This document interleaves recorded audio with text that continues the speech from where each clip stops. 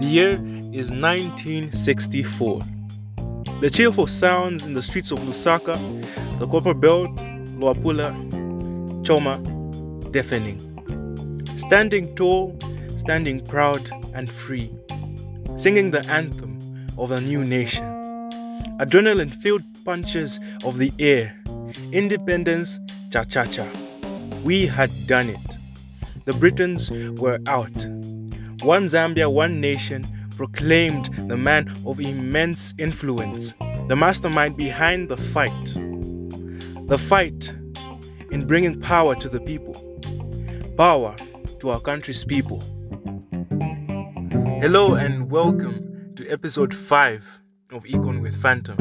This week we will be going back in time to the days of the dawn of our beloved country. Birth of a nation, Zambia with an indomitable man at its helm. His demeanor, coupled with his undeniable presence, could not be unnoticed. Dr. Kenneth Kaunda. Arguably, the single greatest defining moment for our nation came when Dr. Kenneth Kaunda announced that Zambia would take a controlling share of the copper mines.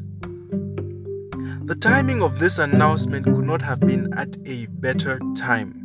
Copper prices were steadily on the rise. The prospects were looking fantastic. During this period from 1964 to 1970, there was a substantial increment in the demand for copper, consequently resulting in copper prices experiencing 400% to 500% increments in prices. Just outrageous numbers, honestly. These crazy changes in price were mainly driven by the increased need of copper for construction, electrical and electronic automotive industries, mostly in the European countries. Furthermore, due to the radical approach of consolidating control of the copper mines through buying back of mineral rights from the British South Africa Company, Dr. Kaunda and his UNIP were able to significantly reduce the leakages of copper revenues. Royalties imposed on the mines were as well increased. I guess they call them that because they are royally large taxes.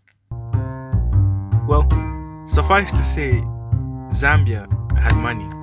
And typically, what do Zambians do? People do when they have money. Well, comrades, they spend, and spend we did. UNIP embarked on a long overdue investment spree, investing in communication, social services. In 1960, there were nearly 2,500 Africans in secondary schools. By 1970, there were over 50,000 students in secondary schools. Similarly as well, there were less than 100 Zambian university graduates by 1971. Then, the University of Zambia, which was founded in 1965, had over 2,000 graduates, African graduates for that matter. It just shows the robustness in the investments that they undertook. Well, clearly these investments by the government were concerted and consistent. They were done over a number of years, yielding benefits for the country and making a powerhouse of a nation. With China in the early 1970s building the railway from the Copper Belt to Dar es Salaam, it was a force to be reckoned with. Unfortunately, in the early 1970s, this spell of good fortune, it came to an end when the copper prices came tumbling down. Now, due to the primary dependence on copper by Kaunda and his UNIP, the country took a significantly large economic fall from grace. As if the problems weren't enough, the prices of oil shot up exponentially, causing inflation, which was already on the rise, to rise up like Lazarus did again. Now you see, at this point, Zambia was in a bubble, and the bubble burst. Kaunda and his regime were committed to spending, but now there was a drought, there was a drought of dough. So, what did they do? What could they do? Well, instinctively, they borrowed.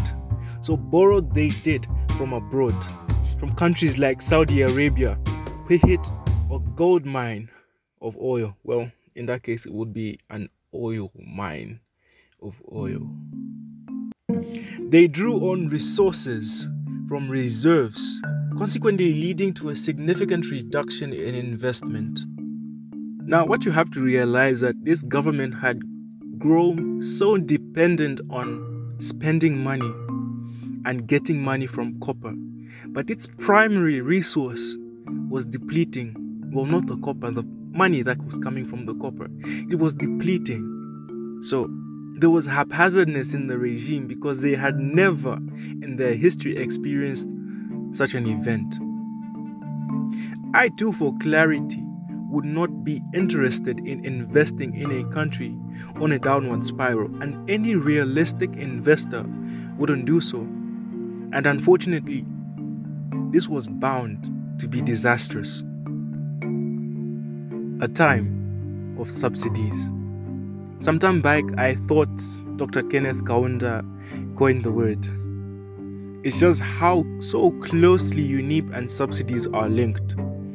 From the many they borrowed and reserves they burned through, UNIP managed to prolong or delay its inevitable downfall.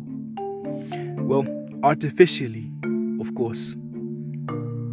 Iron-fisted Dr. Kenneth Kaunda.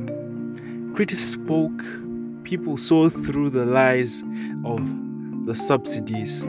They began feeling the effects of the years of ineffective policy, but iron-fisted Kaunda consolidated power to himself. What could he do? They criticized Dr. Kaunda. He felt threatened by them. In addition, the illegal Rhodesian regime threatened Dr. Kaunda. So, he became an authoritarian, iron-fisted, imposing a state of emergency like no other. Regulations giving him unusual power. He used this unusual power, of course, to unfortunately detain his political opponents without trial, of course. In 1973, the one-party state was approved, coupled with the taking over of the Zambian main newspaper. Things were pretty bad. Dr. Kaunda was threatened and he reacted. People felt the heat and they reacted. Eager to find a compromise, Dr. Kaunda suggested farming. Sound familiar? By 1980, out of 5.7 million Zambians, more than 2 million people lived in towns without jobs, housing, and inadequate health care. Driving this was the inadequacy in the provision of resources. They were so sparse. Times were really hard. Things were further exacerbated by the removal of subsidies on goods. In 1986 and 1990, this policy was met by a huge uproar. People went ballistic, through the roof. If I were alive in those days, I too would have been infuriated. And I have no doubt whatsoever, I know this in my core, that UNZA definitely participated in the uproar. Due to the huge uproar by Zambian citizens, UNIP was forced to restore subsidies in 1987, costing them support from the IMF. The IMF gave Zambia conditions, and unfortunately, they could not fulfill this one because the people were just desperate. The economy was bad. Debt, as well, was slowly creeping up. Pressure from all ends, lenders, the citizens, people wanted action. The economy was in shambles. It was not going well. Dr. Kaunda was frustrated by this.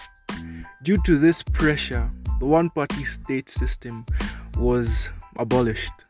The frequent closure of the University of Zambia did not help at all. They had no choice. Elections were held in October, and an underdog by the name of Chiluba won it. What is so special about this man? What are his achievements and his shortcomings? Well, join me in episode 6 of Econ with Phantom as we consider the fundamentals of FTJ. Phantom out.